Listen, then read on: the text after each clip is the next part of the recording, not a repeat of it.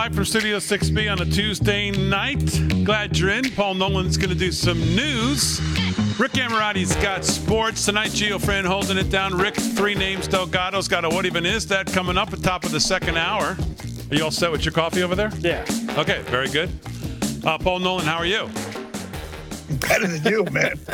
I'm good. It's just the Delgado. It's just he's nuts. He's nuts. That's why I'm here.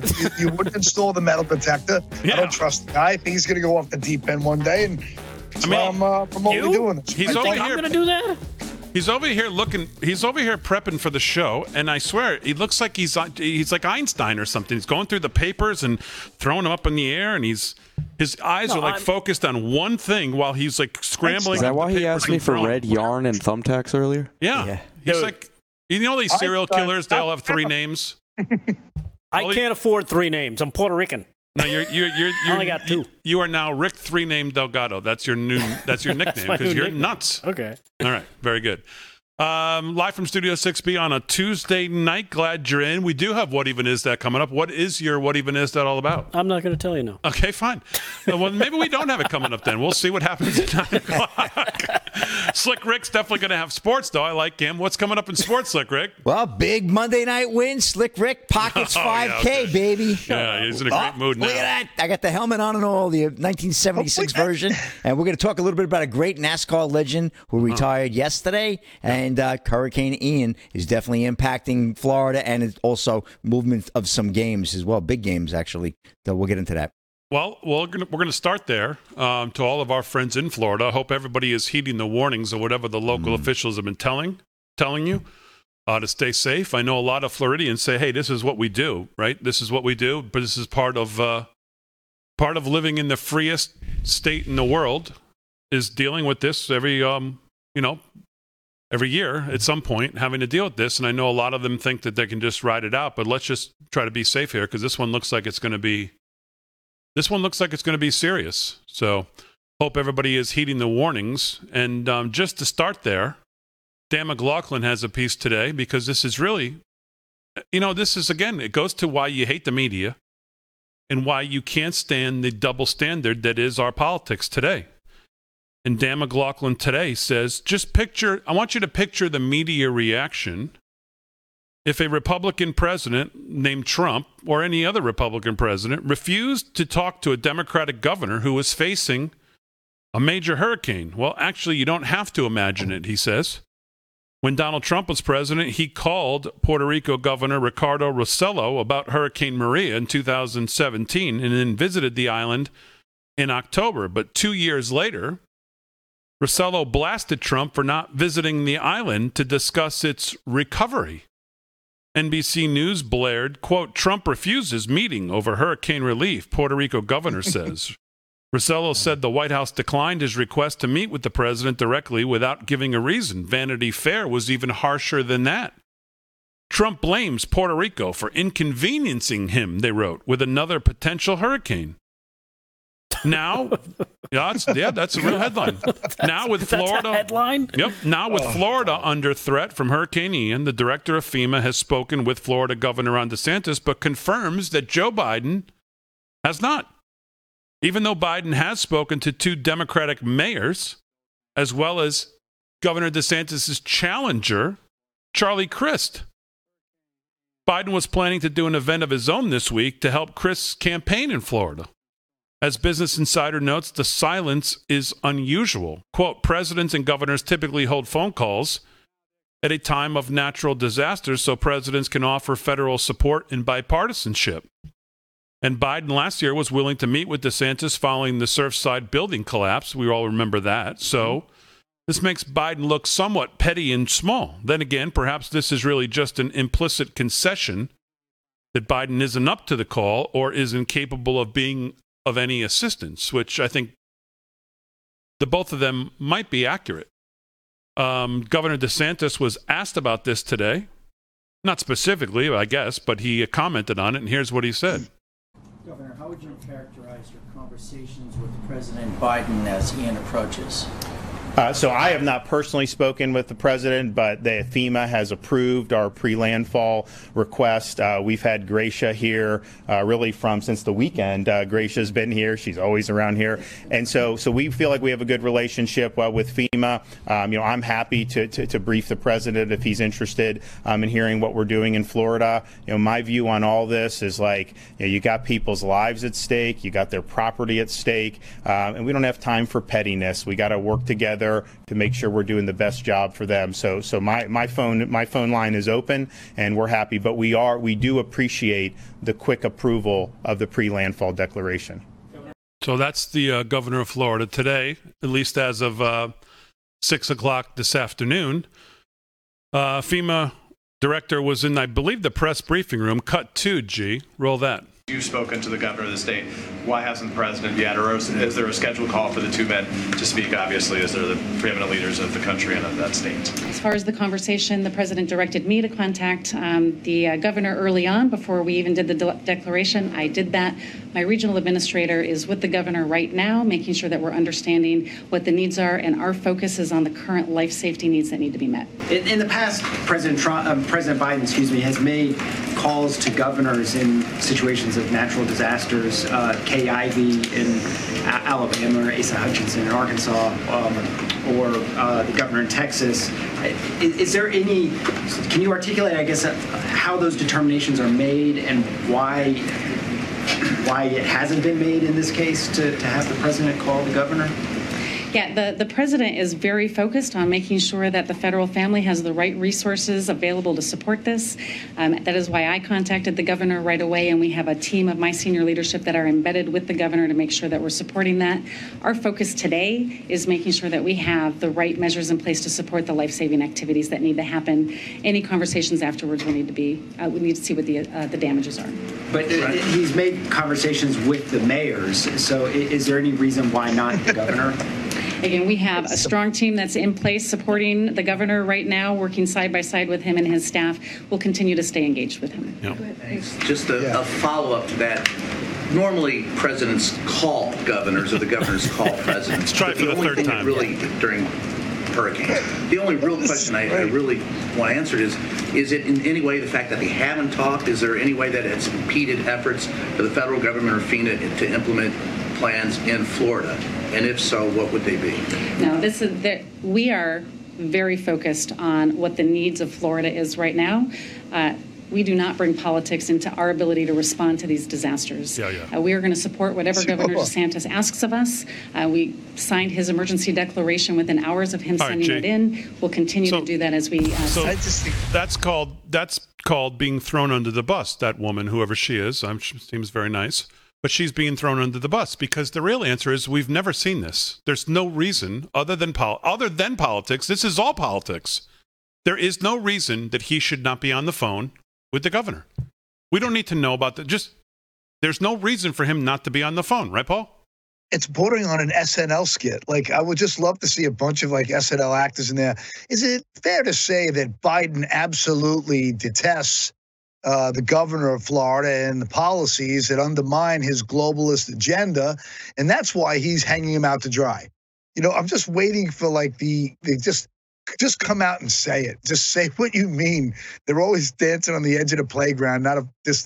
We all know what it is, and it's just beyond laughable. Yeah, I think your last part there is the part that I latch on to the most. We all know who's watching this thinking, oh, there must be a good reason Biden hasn't spoken to him. Maybe he's just really busy worrying about Nord Stream 2. No. There's no reason why he wouldn't have talked to the governor, right? Maybe he tried to call him collect. That could be it. You know what? Maybe his phone that they give him to use, they don't actually plug it in. Because they don't know what the hell he's going to say. Well, even in that clip, the FEMA administrator said that Biden came to her and told her to call the governor. So he could have just went to him direct. Yeah, could you call my ex-girlfriend for me? I can't talk to her. Just tell her I want my records back. It's so childish.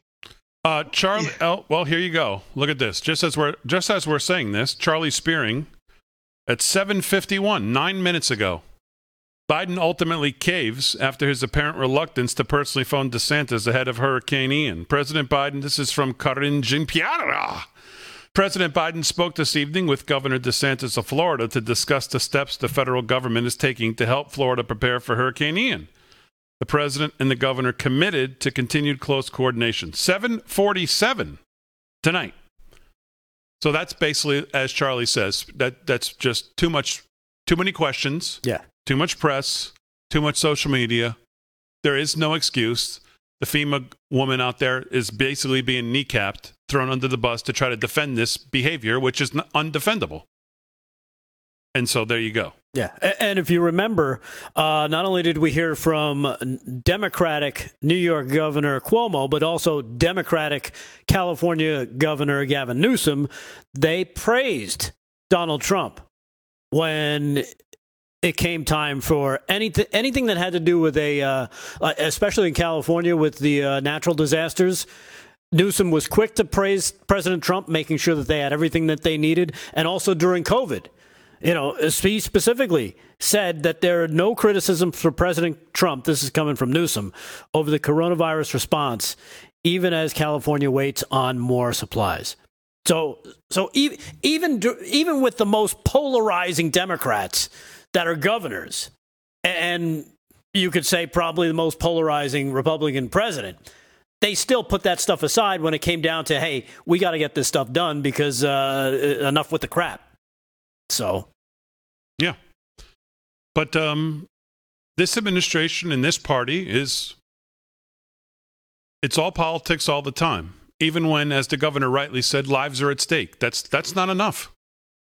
That, unfortunately, is not enough. They caved only tonight to put basically social and political pressure because they knew tomorrow, and they also knew, however bad this thing is or isn't, well, let's hope it's not as bad as they're predicting, it's not a defendable position to not have called the governor of Florida as one of the biggest hurricanes in recent memory is going to hit Tampa.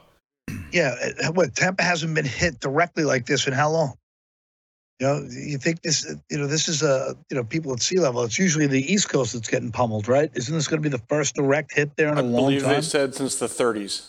Yeah, wow. Right? The 20s or 30s. Wow. Yeah. So you'd think that with all the evacuations, you'd think that he would be able to put politics aside for a second. Yeah, but he don't care. He don't make the decisions. He's the puppet. He's the sock puppet, as we all say. And he gets told what to do by his masters, his handlers, his Obamas, and all the globalists. And they tell him what to say. Yeah, this is your pitch, Billy Mays. Sell them a ShamWow. This is what you're going to do. And they don't care how bad he looks at this point because they're throwing him under the bus anyhow. I mean, they don't care at this point. And as we always say, who runs cover? The media run covers. They'll whiz on your leg and tell you it's raining. It just doesn't end. Of course, the other thing that happens every time we get these, and when we get back, we'll discuss this, is the Democrats never let one of these go by without being able to push for, of course, their climate change agenda. Amy Klobuchar. She had an interesting take today. We'll get to that. Plus sports and news, live from Studio 6B on a Tuesday.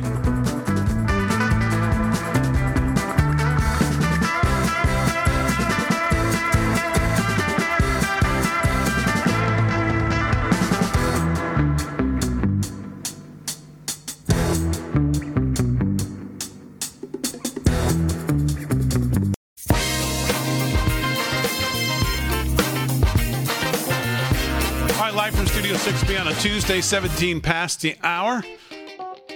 See the Getter chat's all fired up tonight. Seemingly that here Rumble might be having problems. They say Rumble's down. It looks like they're having some network issues. We just checked it ourselves. It does seem to be down. Although the app came up for me on my phone pretty quickly, and then but the login didn't work. And then I went to it on desktop, and can't even get to it. It's totally down. So it does seem like Rumble is either maybe under Rumble purveys a great deal of truth out there that hurts the establishment. So probably nothing to see here as well. I was going to say they're probably under DDoS attack, or maybe it could just be in-house issues. We'll wait and see what the next couple hours bring if it comes back up. Good to see people in the chat, though. I see Horse Lady 1977, Brenda Freeland in there. I see. I don't know what the talk is about my tan. I have no tan. I look like Casper the Ghost. What the hell are y'all talking about? Hey, you look a little tan today. I don't look Dan. Listen, three names. I don't look Dan. A little bit. So, all right, let's do some sports. And here with someone who's always looking good is that Slick Rick Sports. Rick Emirati, what's going on, pal? All right, Big D. Well, sticking with Hurricane Ian. Hurricane Ian could disrupt pivotal Mets-Braves series. Zach Wasink of Yardbarker. Mets-Braves series in Florida? Yeah, Mets-Braves. Yeah, Mets and Braves. Yeah, because of Atlanta with Georgia coming through. The weather's going to get bad, so that rain is going to continue. Once it hits Florida, it's coming right up in through the. I think even they were saying New York is preparing itself up here to get hit with some really heavy rain towards the weekend, Saturday, Sunday. But yeah, this is going to have an impact that far-reaching, Big D. I mean, Georgia is just above Florida, as we know, but it's been thought for at least a month, if not longer, that the upcoming series between the New York Mets and Atlanta Braves, held at Atlanta's Truist Park from Friday through Sunday, could ultimately determine which of the two teams wins the National League East title. The first-place Mets began Monday holding a slim 1.5-game lead over the second-place Braves in the division race, but something other than the standings and bigger than baseball is both literally and figuratively hovering over the 3-game tilt. As mentioned by Newsay's Tim Healy and Ryan Finkelstein of Just Baseball, what has become Hurricane Ian is on track to impact the Atlanta region on at least Friday. Healy said MLB officials are monitoring the situation at the start of the midweek, and he added the league could ultimately relocate the series if safety becomes a concern before Friday's matchup. And right now, at the last check in that race, and that's the only race really up for grabs, is the National League East. The Mets right now are up to 1 game, but they are trailing the Marlins tonight 4-0 in the top of the fourth, and the Braves and Nationals are tied at 2 in D.C. That's in the bottom of the fourth. And another game that could be impacted as well. Slick Rick, I just want you to know Ed Henry said that someone needs to get LFS6B a map. Yeah, tell Ed Henry I explained exactly what's going to happen with Joy. I'm going to go bomb his show one morning. I'm going to tell you. I'm going to go on there and bomb that show. Well, maybe we could come up with a better choice of words. Words there, Rick. Bomb the show. Maybe. Photo bomb. Okay, maybe jump into the chat, talk a little smack. That's fine. Bomb the show, man. Yeah, well, you know what I mean. He also pointed out that it was odd. We don't call Slick Rick the Al-Qaeda kid for nothing. Oh, is that what we call him, Paul? Okay. I didn't know that. Well, the Chiefs, the Chiefs and Bucks game could also be impacted over the hurricane as well. Kansas City Chiefs are playing the Tampa Bay Buccaneers tentatively on Sunday, and now there's talk about possibly moving that game up in Minnesota, believe it or not, as the Vikings and Saints will face off at Tottenham Hotspur Stadium in London this Sunday. As the NFL takes it across the pond, there'll be Minnesota Vikings Stadium will be available, as well as U.S. Bank Stadium in New Orleans. So the game may actually get moved to a neutral site, but we'll keep an eye. Hurricane Ian obviously ravishing all kinds of problems. Let me say to Ed Henry, I just want to let him know where me and Paul will not, and the LFS6B family here, where we will not need a map to get, and that's to the winner's circle in the RAV Open. We will not need a map to get there. So let me just remind him of that.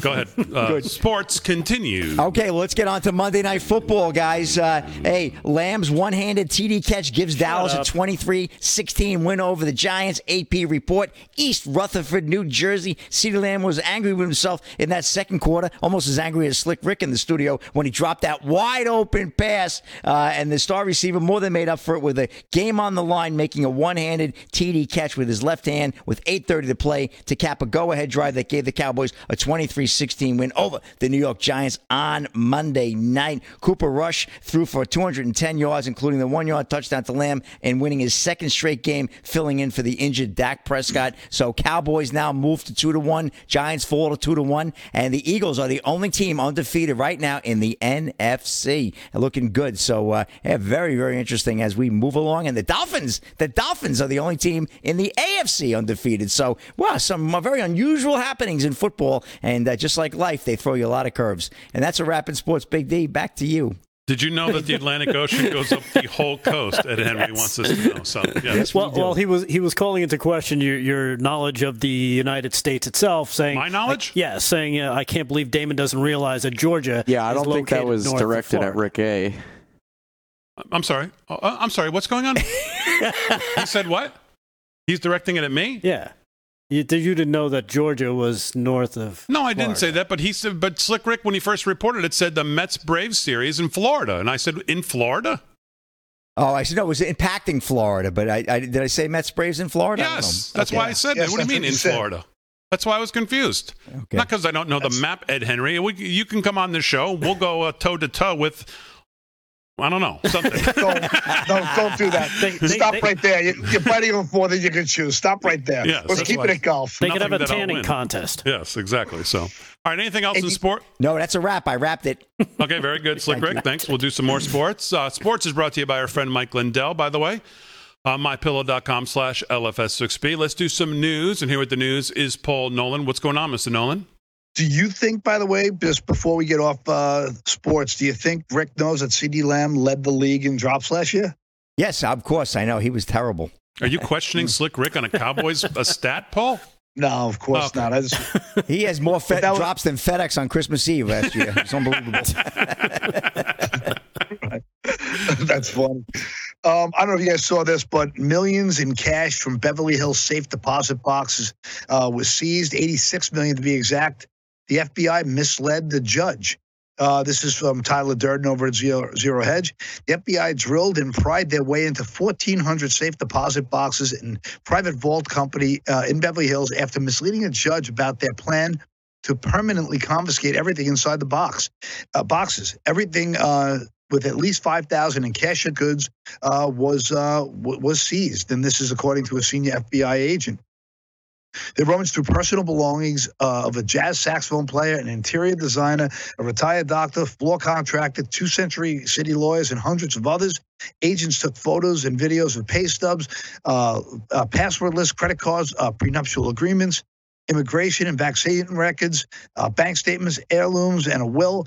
Court records will show all of this. And in one box, the agents found cremated human remains.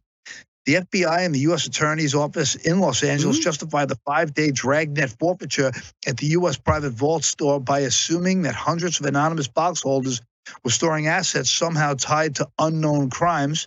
At the end of the operation, agents had recovered more than $86 million in cash and a bonanza of gold, silver, and rare coins, jewelry, and other items of value.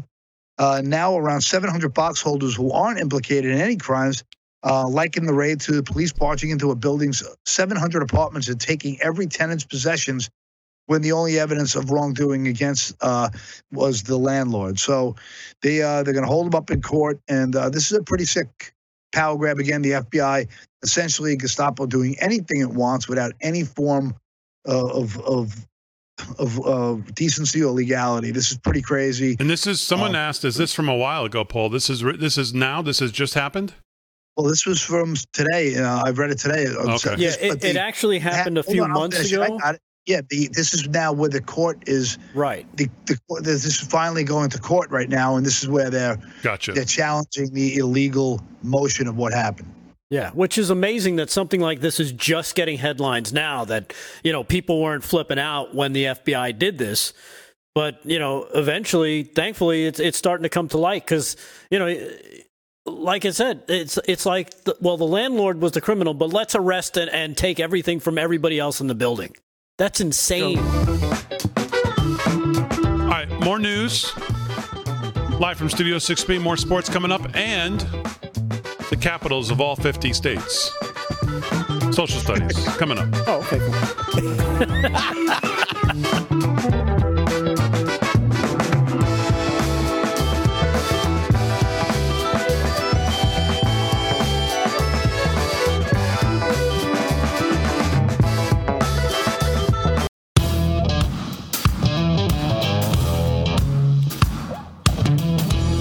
Live from Studio 6B, 30 minutes past the hour on a Tuesday night. Glad you're in. President has a couple things, a couple housekeeping notes. John Solomon, I believe, has a great special tomorrow night about the open borders being on the ballot. I believe that'll run at 6 o'clock. There you go. On the ballot, open borders. That was pretty close. 6 p.m. Wednesday, hosted by our own John Solomon, Just a News, Not Noise, and their regular time slot at 6 p.m. So make sure you tune into that. And then the president, of course, rally, I believe, on Saturday. Coverage starts at 4. Warren, Michigan, Ken, for getting out there and stomping for Tudor Dixon and others. And the president will be there. Our coverage starts at 4. I know Ben Bergquam, I believe, will be on the ground. I'm sure the great Steve Gruber will be. I mean, no one knows that area more than he does. He'll be involved, and of course, you know how the coverage on Real America's Voice, how good it is. So lock it in, 4 p.m. on Saturday. President will probably take the stage around 7, 8 o'clock or so, something like that. It should be good. So John Solomon tomorrow night, the president on Saturday. We'll be here all this week, of course, 8 o'clock. Paul Nolan's doing some news. Emirati's got sports. What even is that coming up tonight? Although three names Delgado won't tell us what's about. It's fine. Gio Friend holding it down as always. So let's continue. Paul had that story about the FBI. I just want to follow up with the story we started last night. There's a couple other really good pieces about this.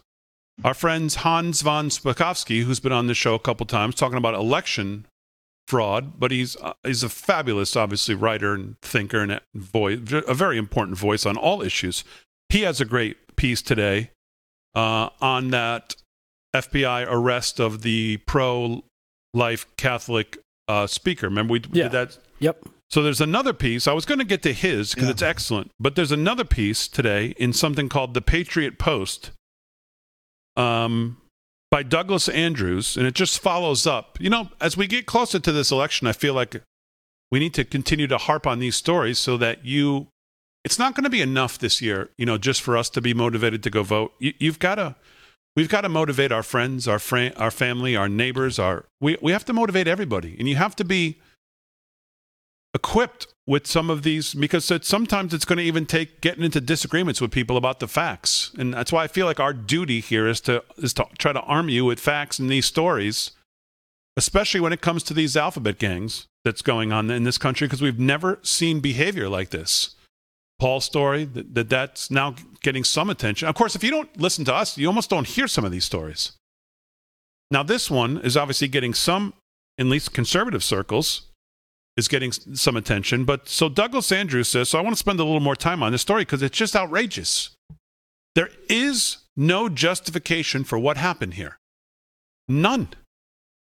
There are pro-life centers and medical facilities all over this country that have been vandalized, and there's never, ever been anything like this. There's never even investigations to what happened. You don't hear any stories about people's houses with them showing up to arrest them. They don't even look into them. And yet here you have this pro-life Catholic speaker. And as Douglas Andrews says, it's hard to think of an American institution that's fallen faster and harder than today's FBI, and deservedly so. Once held and highly esteemed along with our armed forces, the Bureau is now something of a cellar dweller, down there with the tax collectors and the trial lawyers. Yeah. And we don't see a correction coming anytime soon, at least not as long as the Bureau keeps engaging in this sort of sickening thuggery, which is a great way to describe it, by the way. Sickening thuggery we saw on Friday in the small Pennsylvania town of Kintersville. There, the home of author, pro-life activist, and father of 7, Mark Houck, was raided by 25 to 30 armed FBI agents who pounded on the door. You know the story. I told it to you yesterday. But as there are two sides to every story, he writes, and an FBI spokesperson pursed back vigorously against the claim that 25 to 30 armed FBI agents conducted the raid, a senior FBI source told Fox News there may have been 15 to 20 agents at the scene, but denied that 25 were there. Oh, so, as he says, no biggie then. Only 15 to 20 armed agents raided this nonviolent, non-threatening man's home and terrorized his wife and children. For a moment there, we thought the Bureau's show of force might have been grotesquely excessive. I'm hearing from people, said former FBI agent Chris Swecker, my phone has exploded. Those in the past have been big supporters of the FBI are, at this point, fairly disgusted with what's going on. Let's be clear about something. Houck isn't one of those violent extremists Joe Biden and Merrick Garland keep prating on about. You know, the isolated cases the FBI has been pulling from its endless January 6th investigation and artificially sprinkling around the country to create this illusion of violent extremism that's aligned with the administration's false, fake, phony, fraudulent narrative? No. Mark Houck isn't a domestic terrorist, isn't a jihadist, isn't a violent felon. He's a 48-year-old husband and father of 7, co-founder and president of the King's Men, a Catholic ministry that aims to spiritually mentor young Catholic men. He's a well-known pro-life author, sidewalk counselor, committed to doing God's work by driving 2 hours a day to pray and speak outside of abortion clinics in downtown Philadelphia for as much to 6 to 8 hours at a time. Sometimes he takes his 12-year-old son with him. And his alleged crime, you ask? A violation of the Freedom of Access to Clinic Entrances Act, the FACE Act, as columnist Hans von Spakovsky writes. The federal indictment claims that almost a year ago, Hawk verbally confronted and shoved an escort for an abortion patient to the ground and intentionally injured, intimidated, and interfered with the escort, Spakovsky continues. What the indictment fails to mention, says Hawk's wife and a family spokesman, is that on multiple occasions, this pro-abortion escort said crude, inappropriate, and disgusting things to his 12-year-old son.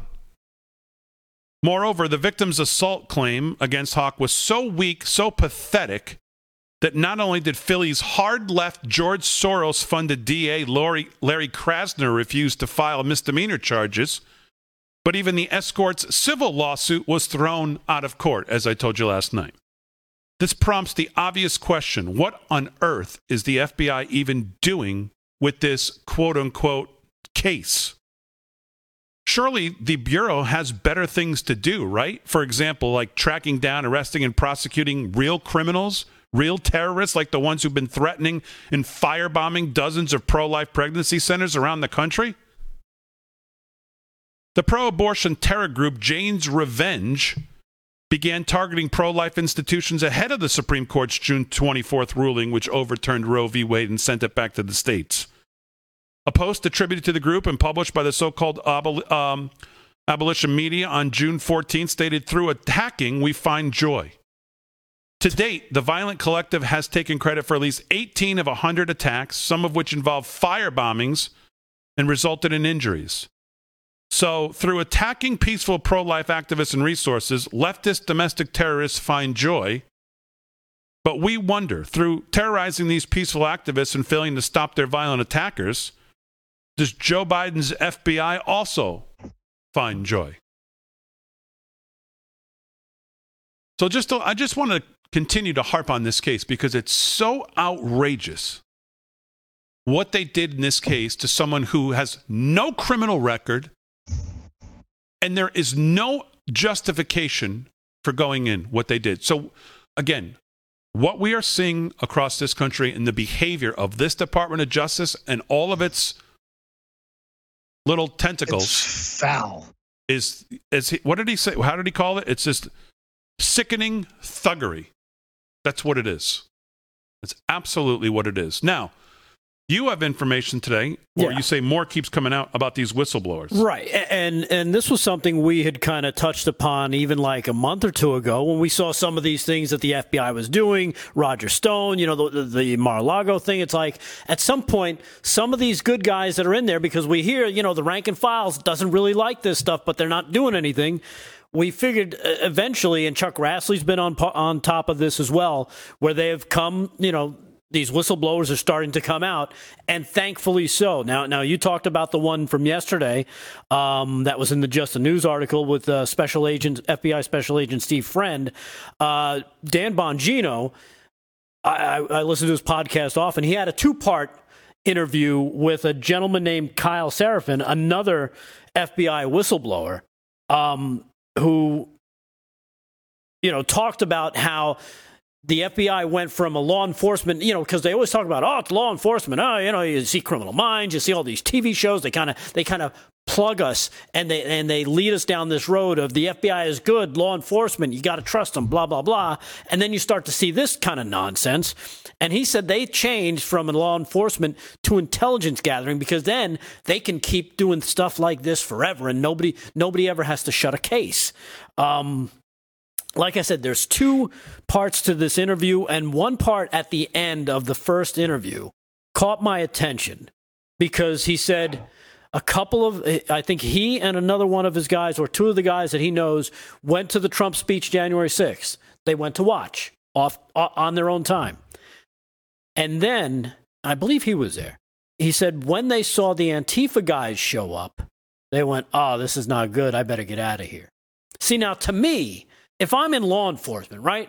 I mean, follow along with this. If you're in law enforcement and you see people that are going to be up to no good, isn't that like a calling all cars moment? Don't you be like, you know what? Let me call up my guys here. Hey, this is what I see on the ground. We better prepare for something. Let's get some guys out here. I'm going to follow, make sure they don't get into any, start anything. It's just very strange that, something like that would happen. And then, back to Steve Friend, this FBI whistleblower, the one we were talking about yesterday. Turns out now, because of what he's doing, Facebook has decided they're going to start shutting him down. His account was suspended.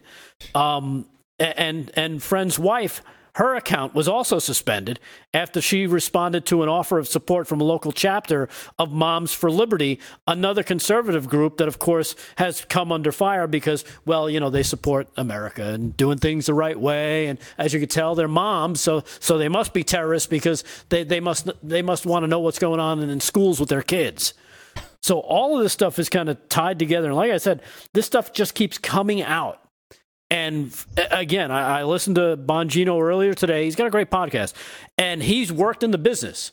And he says a lot of these times, especially with these warrants, when they show up with 15, 20, 25, however many, it's such a low-level thing, especially with this pastor or this writer, the speaker, where they usually just, he goes, and we did it with the Secret Service. He goes, you call them up, you call up their attorney, say, hey, we got this warrant. Let's set up a time for you to come in. We've seen this before where the news knows about it, somebody high level, they're there, they take a few pictures. Oh, yeah, they turn themselves in.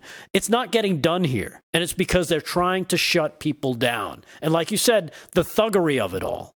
So he said there's more coming out, and it'll be interesting to see if the next FBI raid is done on Dan Bongino's house. I'll tell you what's even scarier than maybe all of that, believe it or not, is what John Cardillo's been talking about and tweeted about. I don't know if this was today or yesterday. He says, for well over a year, I've been telling you that my law enforcement sources told me the FBI was going after people who weren't even in D.C. Yes.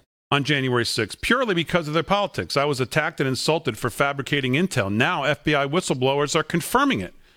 And he shows pictures of these, letters basically going over that. So, I mean, you want to talk about even worse? People who weren't even there. All right, sports and news coming up. A couple of great videos for you as well, Crazy Town. Is this English?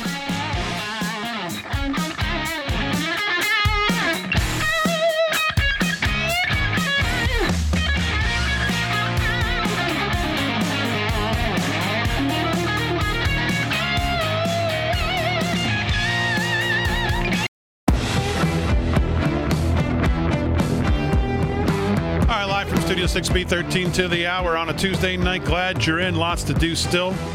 Got some good video to get to. I got a really cute video by, I believe he's about 15, 16 years old, Brylan, and his outfit that I believe he started is called the Truth Gazette.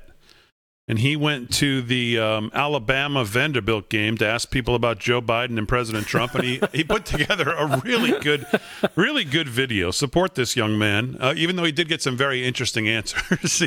Even in Alabama, he got some very interesting answers.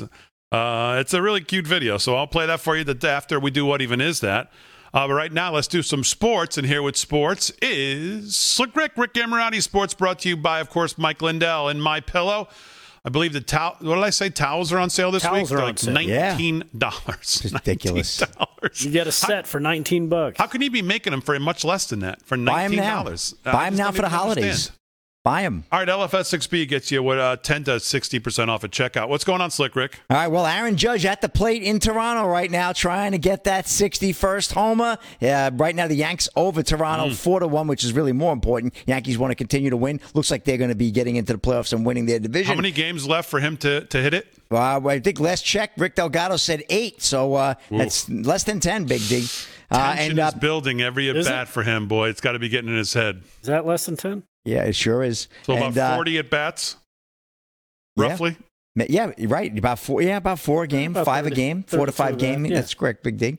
Well, let's talk about a division that is heating up. NL East right now. Braves won over the top of the Nationals 4-2. That's in the top of the 6th. Braves looking to pull even with the Mets, but the Mets right now trail the Marlins 6-3, and that's in the top of the 5th. Boy, that's going to be a good series played in Atlanta, Truist Park, but they're going to feel the remnants of the storm coming up the coast this weekend. So big weekend in baseball for National League East and for Met and Brave fans. Great rivalry, great series.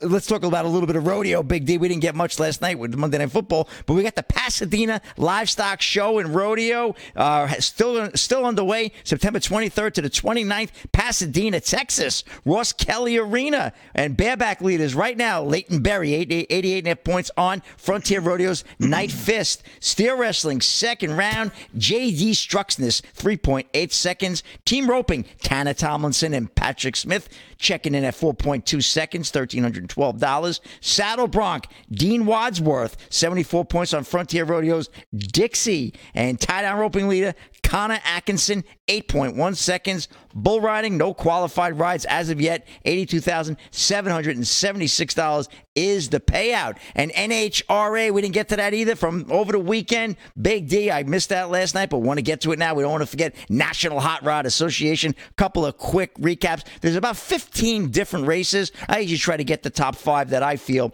And this is at the Betway NHRA Carolina Nationals. That'd be in Concord, South Carolina, Big D, which is just above Georgia, according to Ed Henry. Top Fuel, Antron Brown, 3.672, 335 miles an hour. Woo! Funny Car, Ron Capps, Slick Rick, that's a good one right there. 3.967, 286.74 miles an hour. Pro Stock, Aaron Stanfield, 6.567, 210 miles an hour. Top Alcohol Dragster, that's Delgado's favorite car. Earl Nichols, 5.289, 273.61. And last but not least, Pro Modified Justin Bond, no relations to James, 5.767 at 248.29 miles an hour. Come on, I got to keep it happy and snappy. Listen, NFL replaces Pro Bowl with the Pro Bowl games, featuring skill competitions and a flag football game, which is basically what the Pro Bowl's been in the last 10 years anyway. It's been a flag football game, right, Paul?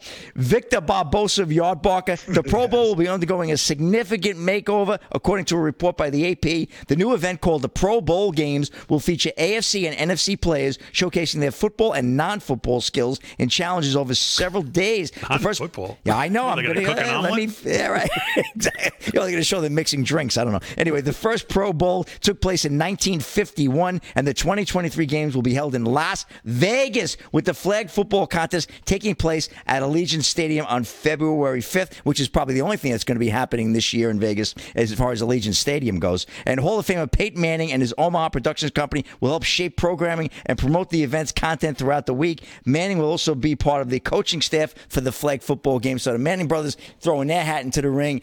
Big D, as far as the non-football skills, I'll have to get back to you on that one, because I don't know what non-football skills they'll be showcasing. Mm-hmm. Maybe how to drive your Porsche, and maybe who knows. Wow. Yeah, that would be quite the flip. All right, here's Big the D. question of the night, Slick Rick, before you end your sports. Is your closet bigger than Mrs. Closet? Yeah, at this point. Okay. I'm one of the few guys that when he goes out with his wife, the wife looks at him and goes, "What are you wearing?" Okay. The audience wanted to know. I saw that question down there. I figured I'd ask you. So I've been relegated to 2 trunks that slide under the bed. My wife got every closet in the house. Nolan. Yeah. All right. Slick Rick with sports. We'll do some more sports. Let's do some news with 2 trunks himself. Mr. Paul Nolan. What's going on, Mr. Nolan? Well, sabotage is most likely the cause of the leaks in the Baltic Sea gas pipelines between Russia and Europe. European leaders have said after seismologists reported explosions around the Nord Stream pipelines. A seismograph on the Danish island of Bornholm, near where the leaks occurred, twice recorded spikes on Monday, a day on which Nord Stream 1 and 2 gas pipelines underwent dramatic falls in pressure.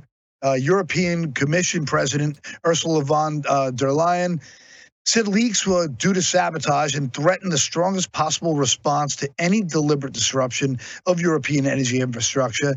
She said any deliberate disruption of active European energy infrastructure is unacceptable and will lead to the strongest possible response. Also adding to that, Denmark's prime minister on Tuesday said it was hard to imagine that the 3 leaks detected in Nord Stream 1 and 2 pipelines in the Baltic Sea were accidental. She said it's an unusual situation to have 3 leaks a distance from each other. That's why it's hard to imagine that this is accidental. Prime Minister Mette Frederiksen of Danish media, she said during her visit to Poland. So, I mean, I guess we could all talk about this. This, to me, is like as obvious as it gets. To me, I don't think anybody cannot see what this is connected to. There's motive. There's forced scarcity. This just feeds into all the agendas available. I mean, this to me feels nothing like, if anyone denies that this is just a coincidence, I want to sell them, I want to sell them a bridge that was given to me. It was in Brooklyn. My grandpa gave it to me a long time ago. I could sell it to you for a cheap price.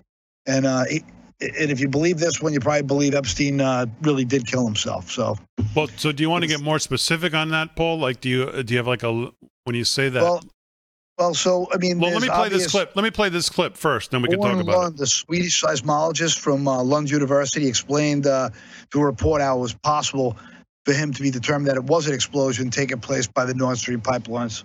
Let me play this clip for you, Paul, because people are pointing to, I believe, February 7th of this year. Yeah. If Russia invades, that means tanks or troops crossing the border of Ukraine again. Then there will be no longer a Nord Stream 2. We will bring an end to it. How will you do that exactly, since the project and control of the project is within Germany's control? We will, I promise you, we'll be able to do it. Okay. Yeah, not suspicious, not at all. No, because we all know that, energy scarcity is probably not a great way to gain power and money and control. Right. Meanwhile, we're constantly inundated with every green agenda, every single report that we see from these, establishment universities like Yale and Harvard and all these Ivy League scams and, Chapel Hill. We saw what happened there. It's just they're just bought and paid for. It's like, here, write us our press release and we'll report it as real. And if anybody writes us a report, like we've seen all the reports from independent studies out of Switzerland and the Netherlands, that show that, there is so much evidence that the global warming agenda that they push is just being pushed by people that fit their agenda. It's just all right, live from Studio 6B. More news, more sports coming up. Hour 2. Stay with us.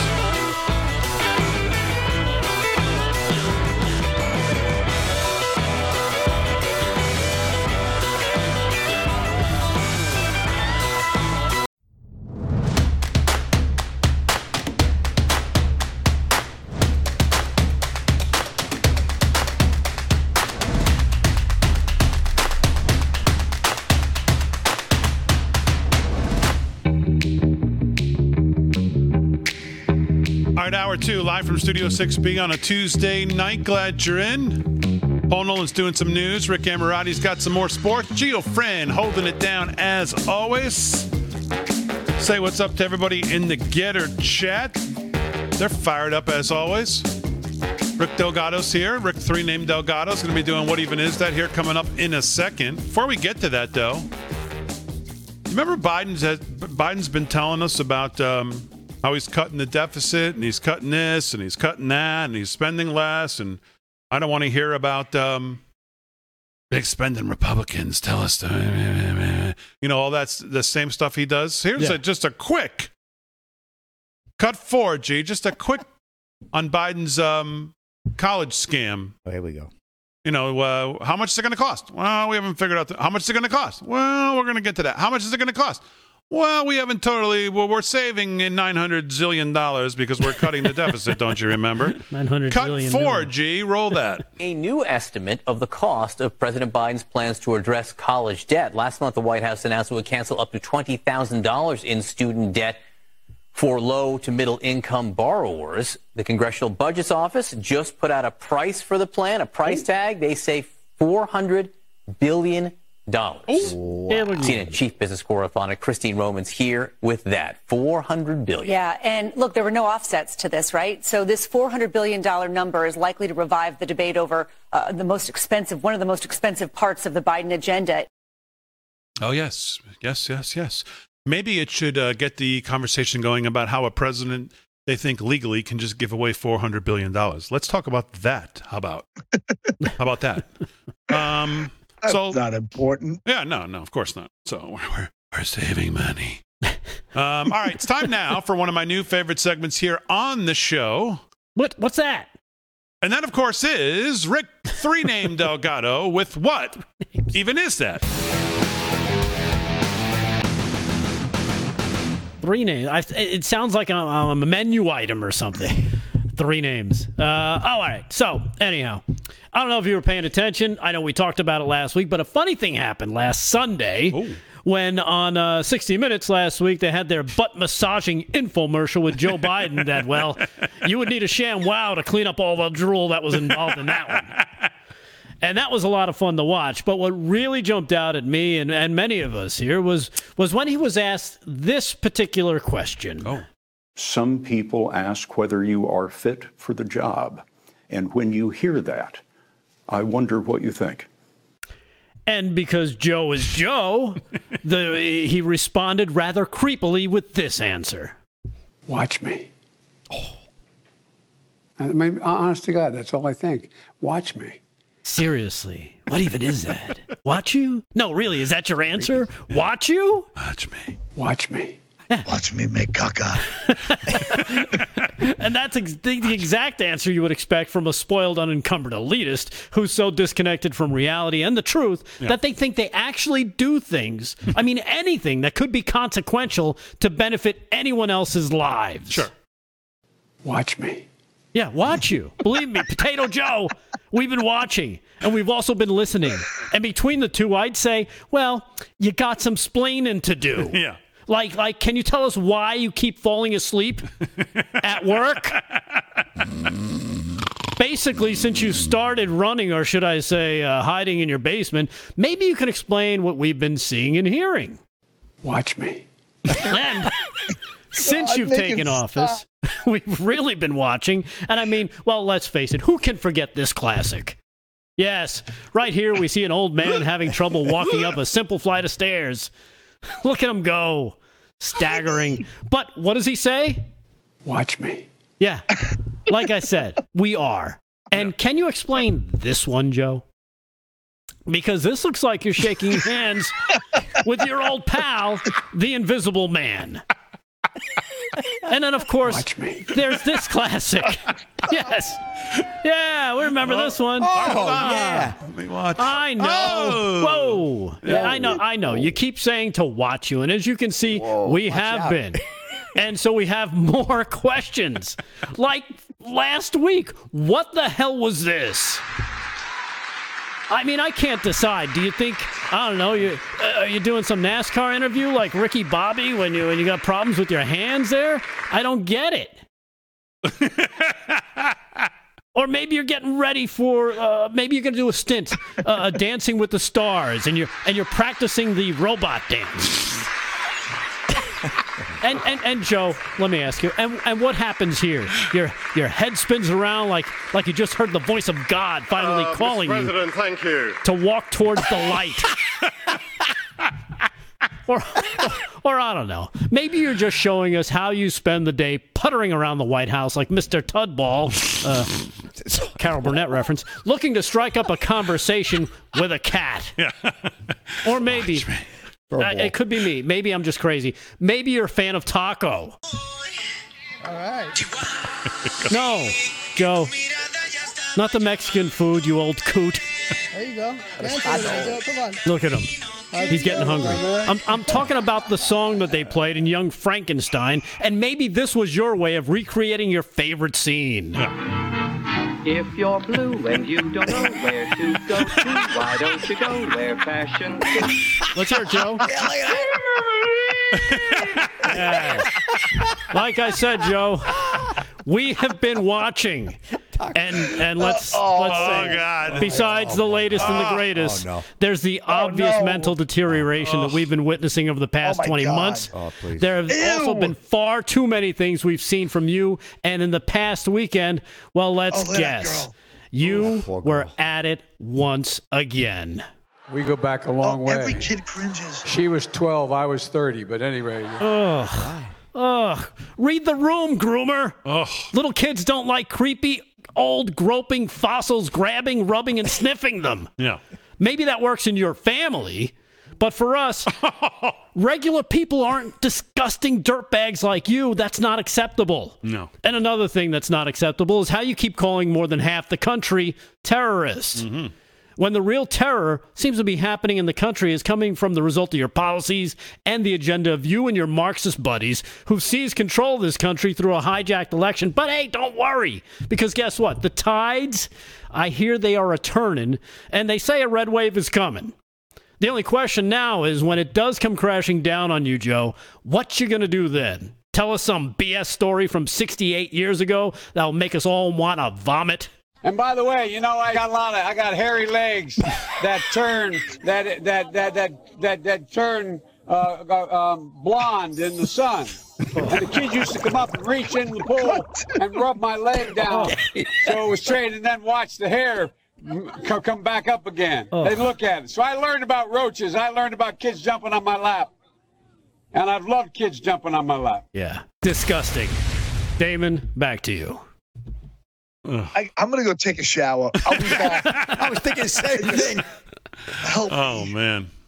All right. Rick Delgado, what even is that? That was... Woo! Thank you. That was good. Well, that was good. If you need the answer to anything, just watch them. Oh, man. All right, let's do Brylan on the street, G. Goes to the Alabama-Vanderbilt game. Well, we'll play most of it here. Roll it.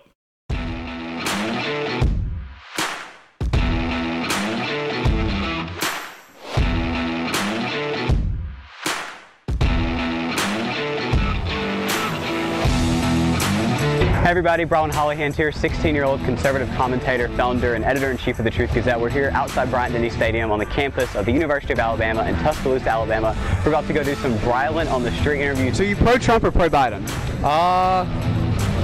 Hard to say, man. I wouldn't want Trump to run again, but I mean, Biden's a disaster, so. Definitely Trump. It's Trump all the way. I love the dance.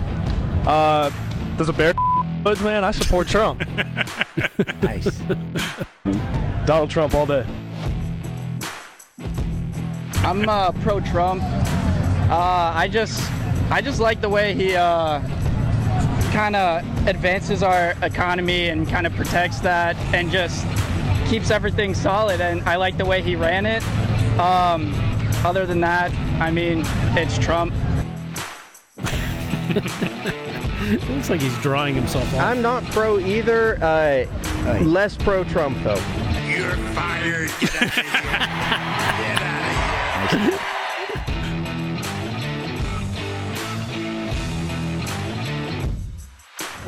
So what would you say to Joe Biden if he was here right now? Yeah, I'd say Roll Tide. Roll Tide to that. I guess the first thing I'd say to him is let's go, Brandon. Let's go, Brandon. I agree. I would say, Sleepy Joe, can you please go to retirement home? You are killing our country. Yeah. You've got the borders open. You are not doing anything for the American people. Inflation's up. Interest rates are up. You're killing America. You're killing common people. You need to go to a nursing home. Come on, man. I would tell him that if he truly loves America, he would get out of the White House because it's not good for him or the country. Lion, dog, face, pony soldier. I say to him? Jeez, I don't know. What do you say to a politician? They get questions all day. You know, they know how to avoid them. I'm happy to circle back with our team on that specific report. Circle back, circle back, circle back, circle back. I hate to disappoint conservative Twitter, but I am going to circle back. Support Amtrak. I'm a big train fan. Okay. Should do more for that. Name the railroad after me or something. But at any rate. I'd ask him, like, gas prices, they're going down. What's he going to do to keep them going down? Housing prices are through the roof. What's he going to do to help normal people be able to afford housing? What's his plan to just get America, as we get out of the COVID and get back to work, what's his plan to get this country rolling again? Those are some dumb questions. Okay, so who do you think should run in 2024? I would like to see a principled, moderate, conservative person run like Liz Cheney. That guy's lost. Okay, you think Liz Cheney's going to run? I would like to see her run. I think that she's making some moves that would lead in that direction. I'm not an insider, so I can't say for sure. I think she's definitely eyeing a run. I think she might run. But what do you think? She couldn't win the state of Wyoming in her congressional race. Do you think she's going to be able to win the United States of America? Wyoming is 3 electoral votes. I don't think that not winning Wyoming is going to be a big challenge towards winning the entire America. We need a principled moderate to run this country. Should he run? Yes. We need Trump back in there. We have to get Joe Biden out. I don't know. I'm not very Political. I mean, I know a lot of people say that. I mean, it kind of speaks to the political situation in America now. But I'd say that, I mean, DeSantis looks pretty decent. I don't know who else is even really, the names out there. I hope Trump doesn't run again because he's too freaking old. I'm a big DeSantis fan in 2024. I also like Buttigieg a lot. I like him.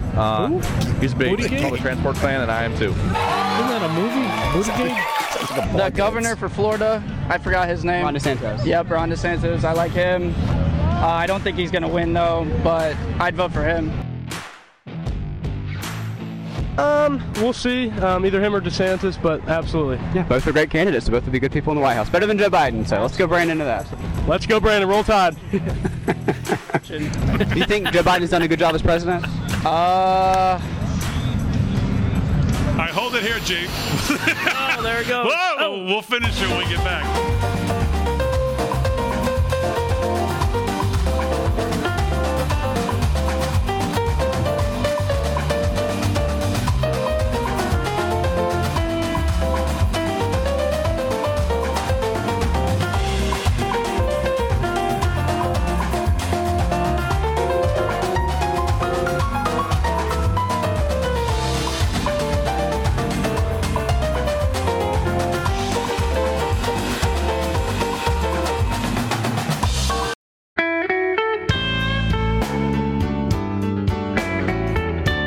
All right, 17 past the hour, live from Studio 6B. Let me talk to you about our friends at Birch Gold Group. Last time we went through a recession, there were stocks that literally went to zero. Washington Mutual, Lehman Brothers, Chrysler, multiple blue chip stocks that went to little or no value almost overnight. Could that happen again? Some would say it's already started. If it did, are your savings protected? Well, why not own something that's never been valued at zero? Gold. Historically, your best hedge against inflation, which is rising like a hockey stick as we speak. The savviest Americans diversify their savings to protect them from downturns in the market, from global instability to increased national debt and the devaluing of the dollar. Chances are you're looking for a way to diversify too. Here's how you get started. Contact Birch Gold Group. Find out how to hold gold and silver in a tax-sheltered retirement account. Text America to 989898 and Birch Gold will send you a free information kit on diversifying into gold tax-free. In fact, even if you have a 401k or IRA that's underperforming, you can convert that into an IRA in precious metals. So text America to 989898. Hedge against inflation, protect your hard-earned money, and get your free information kit. That's America to 989898. Text them today. All right, 18 past the hour, live from Studio 6B. Let's do some sports. And here with that is the Slickster, Slick Rick Sports on Getter, on Twitter, at Slick Rick Sports, Rick Amorati Sports, brought to you by our friend Mike Lindell. MyPillow.com/LFS6B, LFS6B at checkout, 10 to 60% off most items. The towels are the focus this week, $19, I believe, $95 for a set of towels that I believe do come in Slick Rick Purple. Yes? Yes, the towels They do. Yeah, I think they have Slick Rick Purple. Hopefully they're in stock, yeah. Well, it's funny you say that. I wonder if that's going to be true throughout the holiday season. People are doing their holiday shopping now if they find things they want and it's in stock because Buttigieg has done nothing to make the supply chains any better. You're hearing people who run some of these big box stores, all of the warehousing, saying we're already behind where we would be in a normal holiday season of getting stuff out to the stores. So I'll tell you, I mean, whether it's MyPillow or anything else, don't wait this year. If you see something you really know you need and want, grab it if you can, because who knows what it's going to be like come this fourth quarter of the year. It could be really volatile in a lot of different ways. Mortgages today, by the way, hit 7.02%. Talked about this on last night's show. Drive a hatchet into my chest. Wow. 7.02 for 30-year fixed. A lot of the big lending companies also today pulled a lot of their other offerings. So these people who have been waiting on closing, I told you this last night. I didn't know it was going to happen today. People who have been waiting on a closing, who have been locked in at some rate, the mortgage companies aren't even going to the closing table. If you locked in at 5, back when mortgages hit 5 about a month ago, 5 weeks ago, I wouldn't be surprised if people can't even get to the closing table as these rates continue to go up. And good luck trying to sue the bank or fight them in court, because that'll cost you a fortune and you're going to lose anyhow. Yeah. All right, let's do some sports with Slick Rick. What's going on, Slick Rick? All right, well, keeping with the financial, here's a little tie-in from sports on a little different level. 18 NFL owners make Forbes list of 400 wealthiest Americans. This is Dan Treacy of Yardbarker. Forbes published its annual list of the 400 wealthiest Americans on Thursday, and more than half of all NFL owners made an appearance. The wealthiest owner in American professional sports is the newest, as Broncos owner Rob Walton came in at 12th with a net worth of $56.7 billion. Walton also had several family members high on the list, including his brother Jim, 10th, and his sister Alice, 15th. Boy, I wonder who brings the turkey on Thanksgiving for that one. Panthers owner David Tepper is 33rd. Cowboys owner Jerry Jones, 44th. And Rams owner Stan Kroenke is 48th, each with a net worth of over $12 billion. Kroenke notably owns both the reigning Super Bowl champions and the reigning Stanley Cup champion, Colorado Avalanche. Life is good. Rounding out the top 100 on Miami's Stephen Ross, 52nd. Jacksonville's Shahid Khan, 56th. New England, Robert Kraft, 59th. And Atlanta's Arthur Blank, 99th. Forbes noted that while the minimum net worth required to land on the top 400 dropped by $200 million over the past year due to a stock market decline, tech billionaires were hit the hardest. And as U.S. wins President's Cup, Tiger Woods caddies for Sun in Korea round. This is Bentley Roman of Yahoo Sports. Tiger Woods wasn't on hand at Quail Hollow this past week, but he still made an impact on the U.S. President's Cup team from making his own pairings, suggestions, and joining team meetings virtually to watch the action on television, and even calling U.S. captain Davis Love III during the actual competition. Woods has retained some duties, though, unofficially from his victorious 2019 captaincy. Yet on Sunday afternoon, as the Americans were putting the finishing touches on a 12th win and 14 tries in the biennial event, Woods was a little distracted. He had more important matters to tend to. Some 500 miles south of Charlotte, North Carolina, in a small Florida town called Howie in the Hills. It sounds like Harry on the Harry in the highway. Howie in the Hills, Harry in the highway. Woods was caddying for his son Charlie in a junior tournament. A cute story, anyway. Charlie Woods, 13, and opened the 36-hole qualifier for the Note Begay Third Junior Golf National Championship in 8/80 at Mission Inns Resort El Campeon course. And while he didn't punch his ticket to the championship event, he bounced back in a huge way on Sunday, carding a career best 4 under 68 for Charlie. So I thought that was cute with Tiger. You know, taking number one priority, more important than the President's Cup, was certainly Charlie. And let's face it, they didn't need any help with that President's Cup, Big D. We reported on that last night. No, what a blowout. Very, very similar to me and Paul. We're not going to need any help with Mr. Henry and Mr. Junior. Yeah. No help at all. It'll be a very similar outcome. All right, Big D. We should make it interesting. I see Ed Henry is so unathletic. I'm going to say that if you let me play with just my, let's just say 7-iron the whole round, I'll tee off with it, I'll chip with it, I'll even putt with it. Give me one club and I'll still beat those guys. All right, let's not get crazy here, Nolan. I mean, what are you drinking too much caffeine over there? We'll use all the clubs in the bag and just whoop up on them. You can't smell what's in this thing. Paul's turning into Paul's starting to lose it. Yeah, he's turning 7-iron. He's turning into Freddie on the fairway. Yeah, Freddie on the fairway. Anything else in sports? That's a wrap, Big D. Back to you. All right, let's get to Mr. 7-iron and let's do some news. That's a good nickname. Mr. Paul Nolan, what's going on, Mr. Nolan? I'm going to tell you a real true story. I was playing with my brother-in-law at his club, and My brother-in-law, a very good player, and the club champion was playing against us. Well, now we're having a good time. And this is when I just started. The guy played the whole round with one club, his driver, putted with it, chipped with it, did everything with it, and beat us. The guy shot a 79 with just one club. That's all he used the whole round. Okay. Yeah, you want to make sure that you told that story. So I mean, that's not building a lot of confidence in our team, Paul. But you're much better now, is what you're saying. Hopefully right? that was 20 years ago. I was 24 years old at the time, and I just second or third time playing. But okay. So in other news, sorry, I just remembered it was very humbling. So anyway, a 24-year-old woman in Arizona was arrested and charged with crimes related to human smuggling enterprise on September 23rd, according to the El Mirage Police Department. Over a 6-month period at least, the woman, Tanya Hernandez, had allegedly held or processed 80 to 100 illegal aliens per month at a residence in El Mirage, the police department had stated on a Facebook post. The illegal aliens were charged as much as $15,000 each in the smuggling fees. Police said. They also said at the $15,000 a person, at 80 people a month, they're estimating over $7.2 million in total fees that she had received. Officers stopped a vehicle leaving the residence and discovered Hernandez transporting a Guatemalan national, the police report said. During the subsequent search warrant executed on the home, police seized semi-automatic rifles, handguns, and which was reported also loads of ammunition. So just, the smuggling business is getting worse, and just love to see more of these stories happening. So.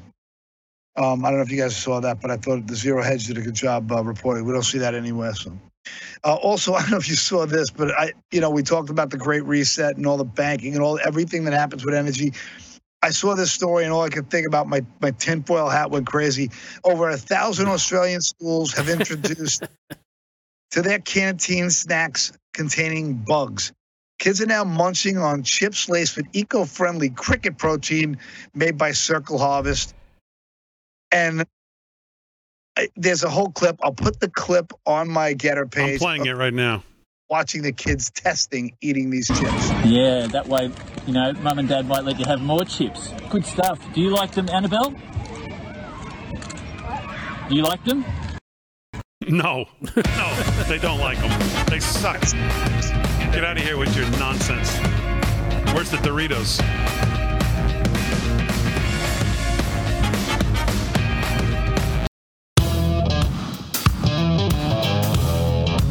All right, 30 minutes past the hour, live from Studio 6B on a Tuesday night. So let's go back to, let's just finish that Brylan on the street. That kid, 16 years old, started this Truth Gazette. Good for him.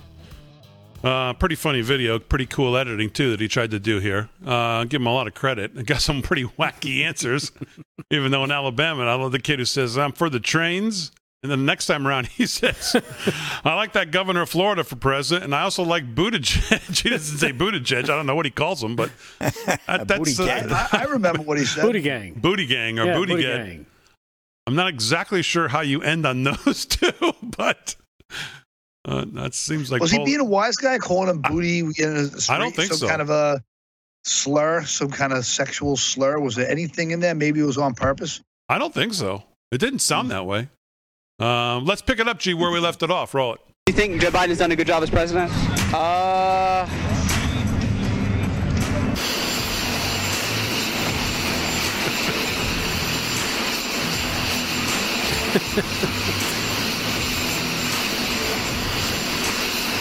Personally, nah.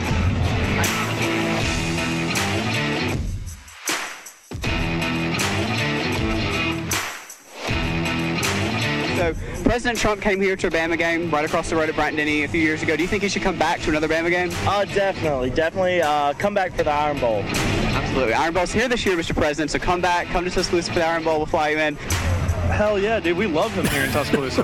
Absolutely. We'd love to see him here in T-Town. A few years ago, President Trump was right across the street at a Bama game at Bryant-Denny. I was there too. Under him. I was 20 feet under him. How cool. How cool. Do you think President Trump should come back to another game? I would love to have President Trump here. I would love to see him here. I would love for him to come back to another football game, and this time we'll win. Absolutely. All right, there you go. So that was a blowout, that game, too. Right? Pretty good video. So there's a piece in the New York Post today. Craig McCarthy.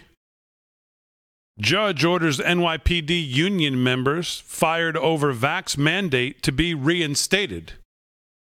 In a major victory for members of the NYPD's largest police union, a judge ruled cops who were fired for not getting vaccinated against the coronavirus have to be reinstated. In a stunning decision, Manhattan Supreme Court Justice Lyle Frank wrote that the city's vaccine mandate on the Police Benevolent Association was invalid, quote, to the extent it has been used to impose new condition of employment, unquote, on the union. The mandate was also invalid because it issued enforcement beyond monetary sanctions prescribed in the law, Frank wrote, ordering that all PBA members put on leave or canned must be reinstated. It would be a gross overstatement of the city's Department of Mental Health and Hygiene to say it could enforce the vaccine mandate through termination, unpaid leave, or suspension, the judge said. To be unequivocally clear, this court does not deny that at the time it was issued, the vaccine mandate was appropriate and lawful, the ruling says, but the city hadn't established a legal basis or lawful authority for the DOH to exclude employees from the workplace and impose any other adverse employment action as an appropriate enforcement mechanism of the vaccine mandate. Any new condition of employment would have to have been included in a collective bargaining agreement between a labor union and the city, the judge wrote. Judge Frank is the same judge who recently ruled to toss the city Department of Education's budget.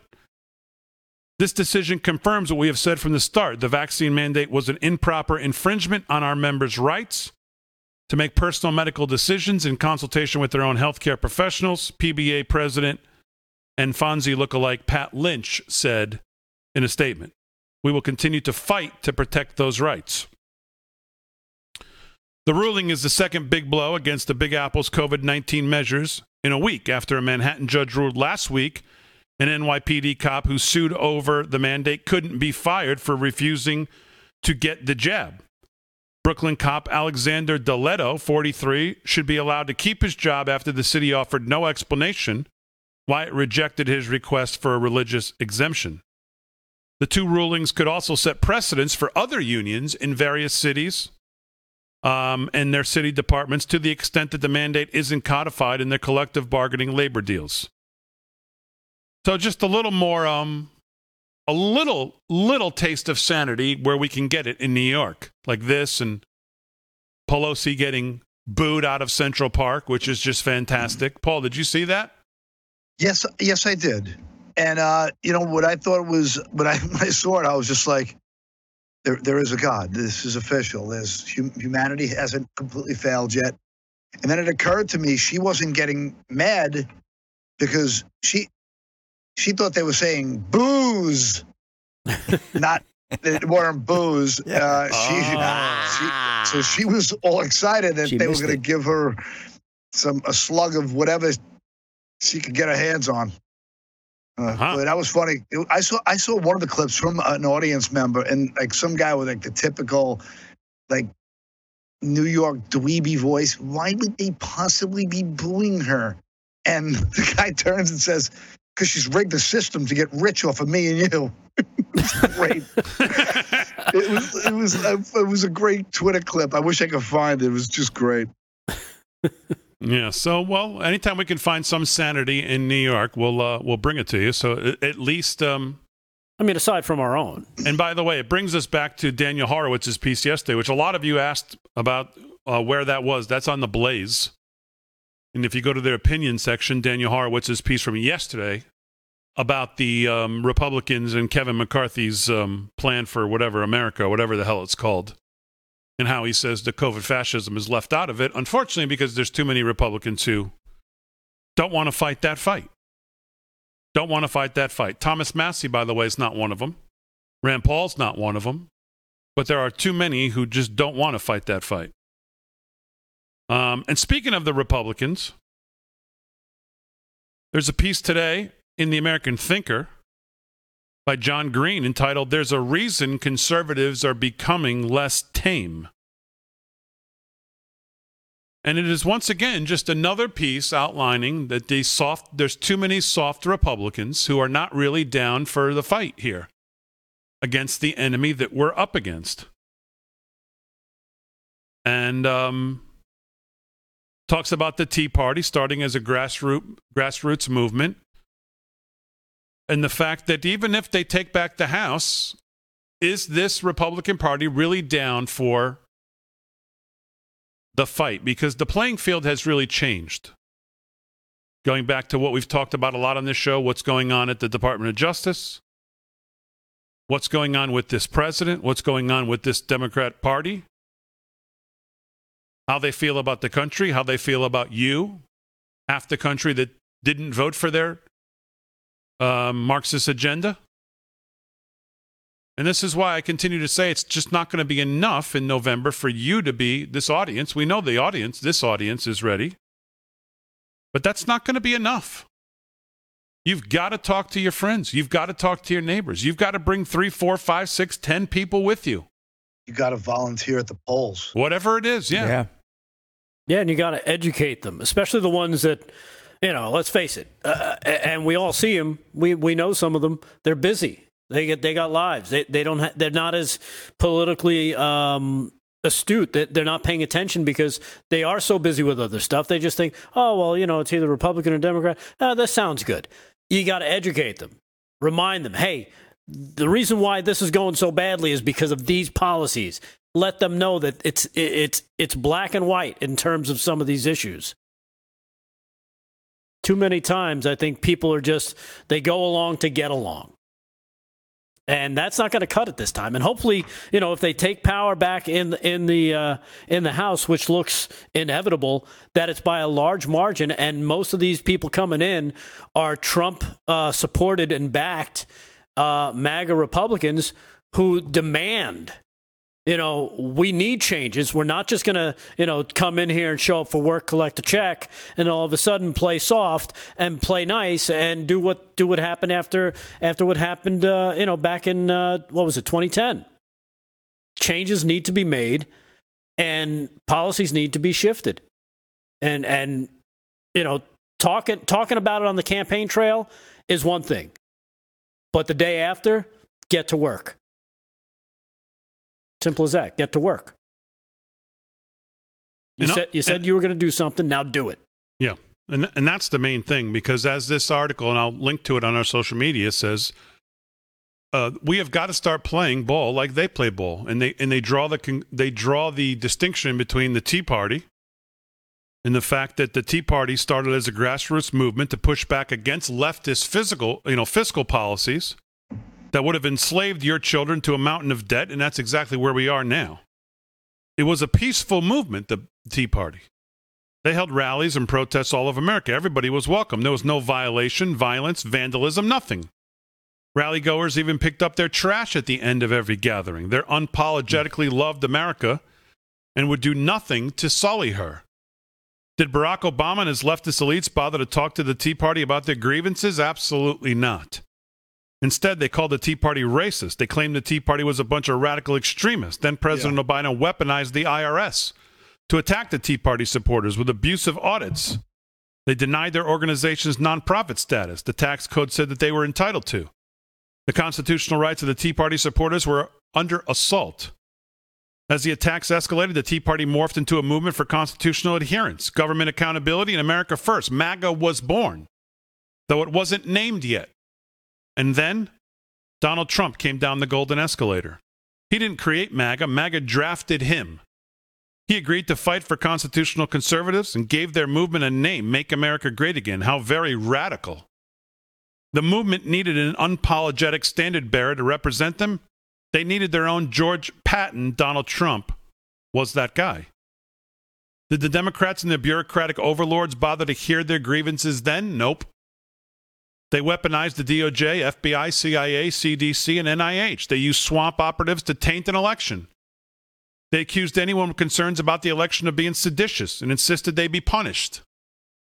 They not only remained unwilling to talk to conservatives, they worked to use the power of government to crush all dissenting speech. Now we have President return to normalcy in the Oval Office. Unfortunately, normalcy turns out to be American hostages sacrificed to the Taliban, inflation at 40-year high, recession, and open borders.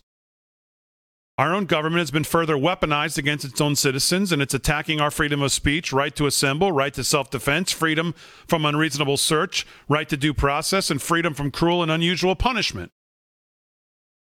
Has that tamed conservatives? In no way. The list of grievances is growing by the day. So, it's a good article, and it all just leads to the same ending. November means everything for this country, and we have got to step it up and get involved and be ready for this fight to win as many of these races as humanly possible across this country, because everything is on the line. And we're going to talk about it every single night that we're here. And hopefully if you can take any bit of any of these articles and facts and things we talk about and use it in your own conversations, in your own preparations for November, whether it's with your neighbors, your friends, your family, even if it's for people who don't agree with you. Civilly, we try to at least arm you with as many facts as possible, because everything is on the line come November.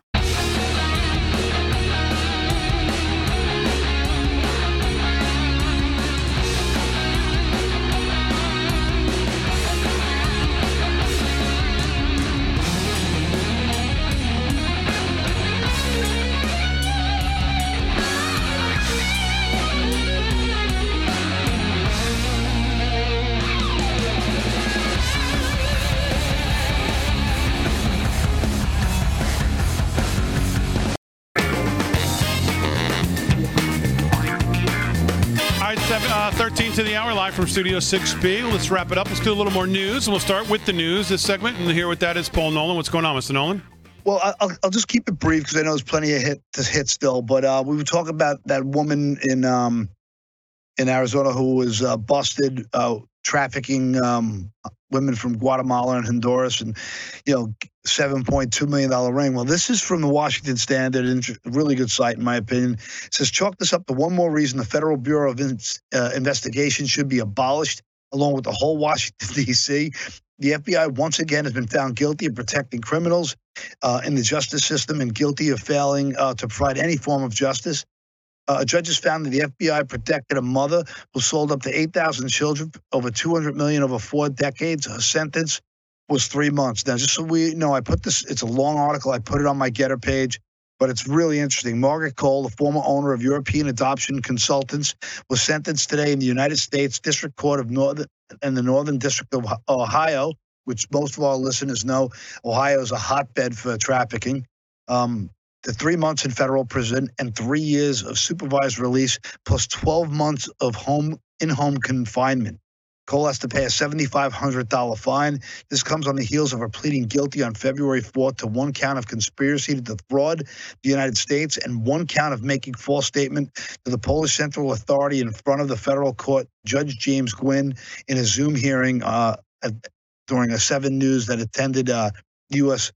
District Court in the Northern District of Ohio. The 74-year-old woman who told the court she suffered from PTSD, high blood pressure, and vertigo, accepted the plea deal from the U.S. Department of Justice. So this is a really long story. Again, check out my Getter page, and you'll read it there. Comment, do what you have to do with that. I just thought it was, interesting. Earlier, I also talked about that bugs and that video that came with it, which, I know that you guys will laugh and Damon will roll his eyes and all that, but that whole nonsense of the Great Reset, people like Facebook has fact checkers who keep denying anything on the Great Reset, and they deny it, they block it, they don't allow anything about the Great Reset to be really discussed on Facebook or Twitter, and they claim that it's a conspiracy theory. They put up a, just like you see anytime about COVID, they'll put up a warning about, this is essentially BS, and they dissuade people from reading it, understanding it, looking into it, judging for themselves. And it's the same thing with the bugs. We've heard about it forever. Like that's, that a sustainable globe is going to, a good dose of of crickets and bugs. And, this is all from the Economic Forum. They continuously say these things, and it gets laughed at as if it's not real, but it's all connected to all of it. It's connected to the CBDCs. It's connected to the pound crashing in Europe, the yuan crashing in the currencies everywhere. We're seeing now the pipelines exploding.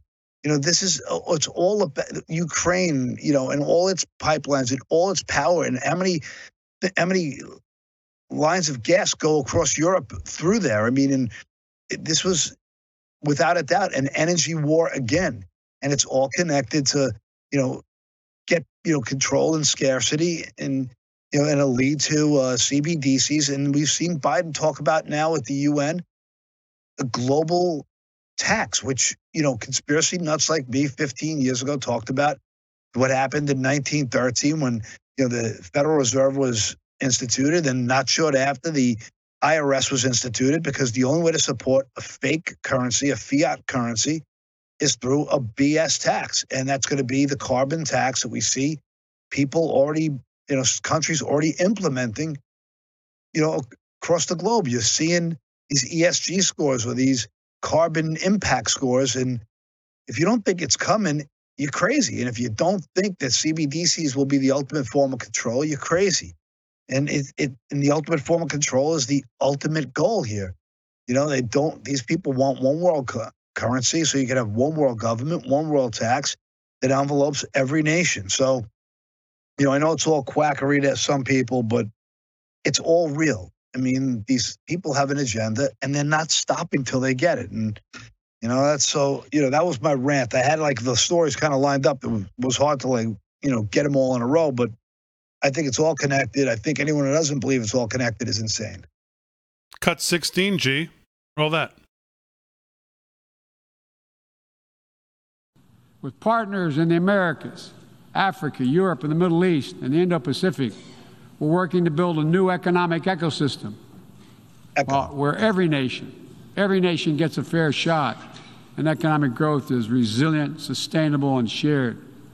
That's why the United States has championed a global minimum tax, and we will work to see it implemented so major corporations pay their fair share everywhere. Sure. Okay. Yeah, it's just going to be corporations. And I think when the income tax was implemented, it was only going to be the rich people. This is, this is all about control of the working class. This is class warfare. The rich will get richer. They'll control the politicians. They'll slam edicts. They'll kill any form of competition. Monster, mega national corporations will dominate everything. And it gets worse and worse. And it's not getting better. If you see CBD, it's got to be stopped. That's the end of my rant. And what's crazy is they wrote a book called The Great Reset, and they'll still block it and say, well, you can't talk about it, even though the guy wrote a book about it. All right, time for the Great Reset here in sports. And here with that is Slick Rick Sports. What's going on, Slick Rick? All right, well, Cowboy Don 10 in LFS 6B chat on Getter says that Aaron Rodgers, Aaron Judge, excuse me. Aaron Judge, since he hit that number 60, he's been walked 12 times in the last 5 games. Unbelievable. Judge cannot get a fair shake. It's 5-2. Yankees are leading in the top of the 9th inning in Toronto. Not sure if he's going to get another shot at the plate tonight. So number 62, 61 and 62 are still evading him. And the Marlins right now lead the Mets 6-3 in the top of the 8th. Good race there. And Braves over the Nationals 8-2. So I don't know. It looks like we may have it. That's also in the 9th, bottom of the 9th, that is. So it looks like we may have a tie there atop the NL East. And we'll keep an eye on that race. And just one more story, Big D, big one in NASCAR. 7-time NASCAR champion Jimmy Johnson announces retirement. This is from Yardbarker Victor Barbosa. One of the all-time greats in NASCAR history is calling it quits. Johnson announced in November 2019 that the 2020 Cup season would be his last full-time season of racing. That campaign was disrupted multiple times by the COVID-19 pandemic. However, the 7-time NASCAR champion tested positive for COVID-19 during the summer of 2020 and was forced to miss the Brickyard 400 favorite. Johnson raced part-time in Indy competition in 2021, with 2022 being his first full-time IndyCar season. He ends his career tied with Dale Earnhardt and Richard Petty for the most NASCAR Cup championships. Incredible. So the great Jimmy Johnson hanging him up, Big D. And that's a wrap in sports. All right, very good. Let's do one more clip here, G. Cut 12. This is maybe this is one of those shake your head. Just as we're talking about sanity coming back to New York in some locations, then we get to this clip. Roll that. We have a brand. New York has a brand. And when people see it, it means something. You know, when we go there, it's not Kansas doesn't have a brand. Oh, come on. What a tool bag. When you go there, okay, you're from Kansas. No. Well, you know what? These guys. But New York has a brand. Yeah, it has a brand. Yeah, it's got a brand. It's called it's called point blank robbery, muggery, and crime, rape, carjack. Yeah, that's a great brand. All right, let's end with some. Let's raise the level here. Cut. Is this English? Kamala greets Australian Prime Minister. G, roll that. Let's end on a smart note here. Brilliance. Awesome. But it is significant that we are here together in Tokyo. In that we also share a common goal and bond as it relates to our dedication to peace and security in the Indo-Pacific, and the work that we will continue to do to ensure that we are guided by what we are joined in terms of international rules and norms around the importance of peace, security, and prosperity for the Indo-Pacific. So I look forward to our conversation, and it is good to see you. Wait. What the hell is that? There's rules and norms, you know. As always, we salute our military, active and active police, firefighters, first responders, EMTs, everybody on the front lines. Thanks to everybody on the show. G-Friend, most of all, thank you to Live from Studio 6B audience. We'll see you tomorrow night, 8 p.m. right here, live from Studio 6B.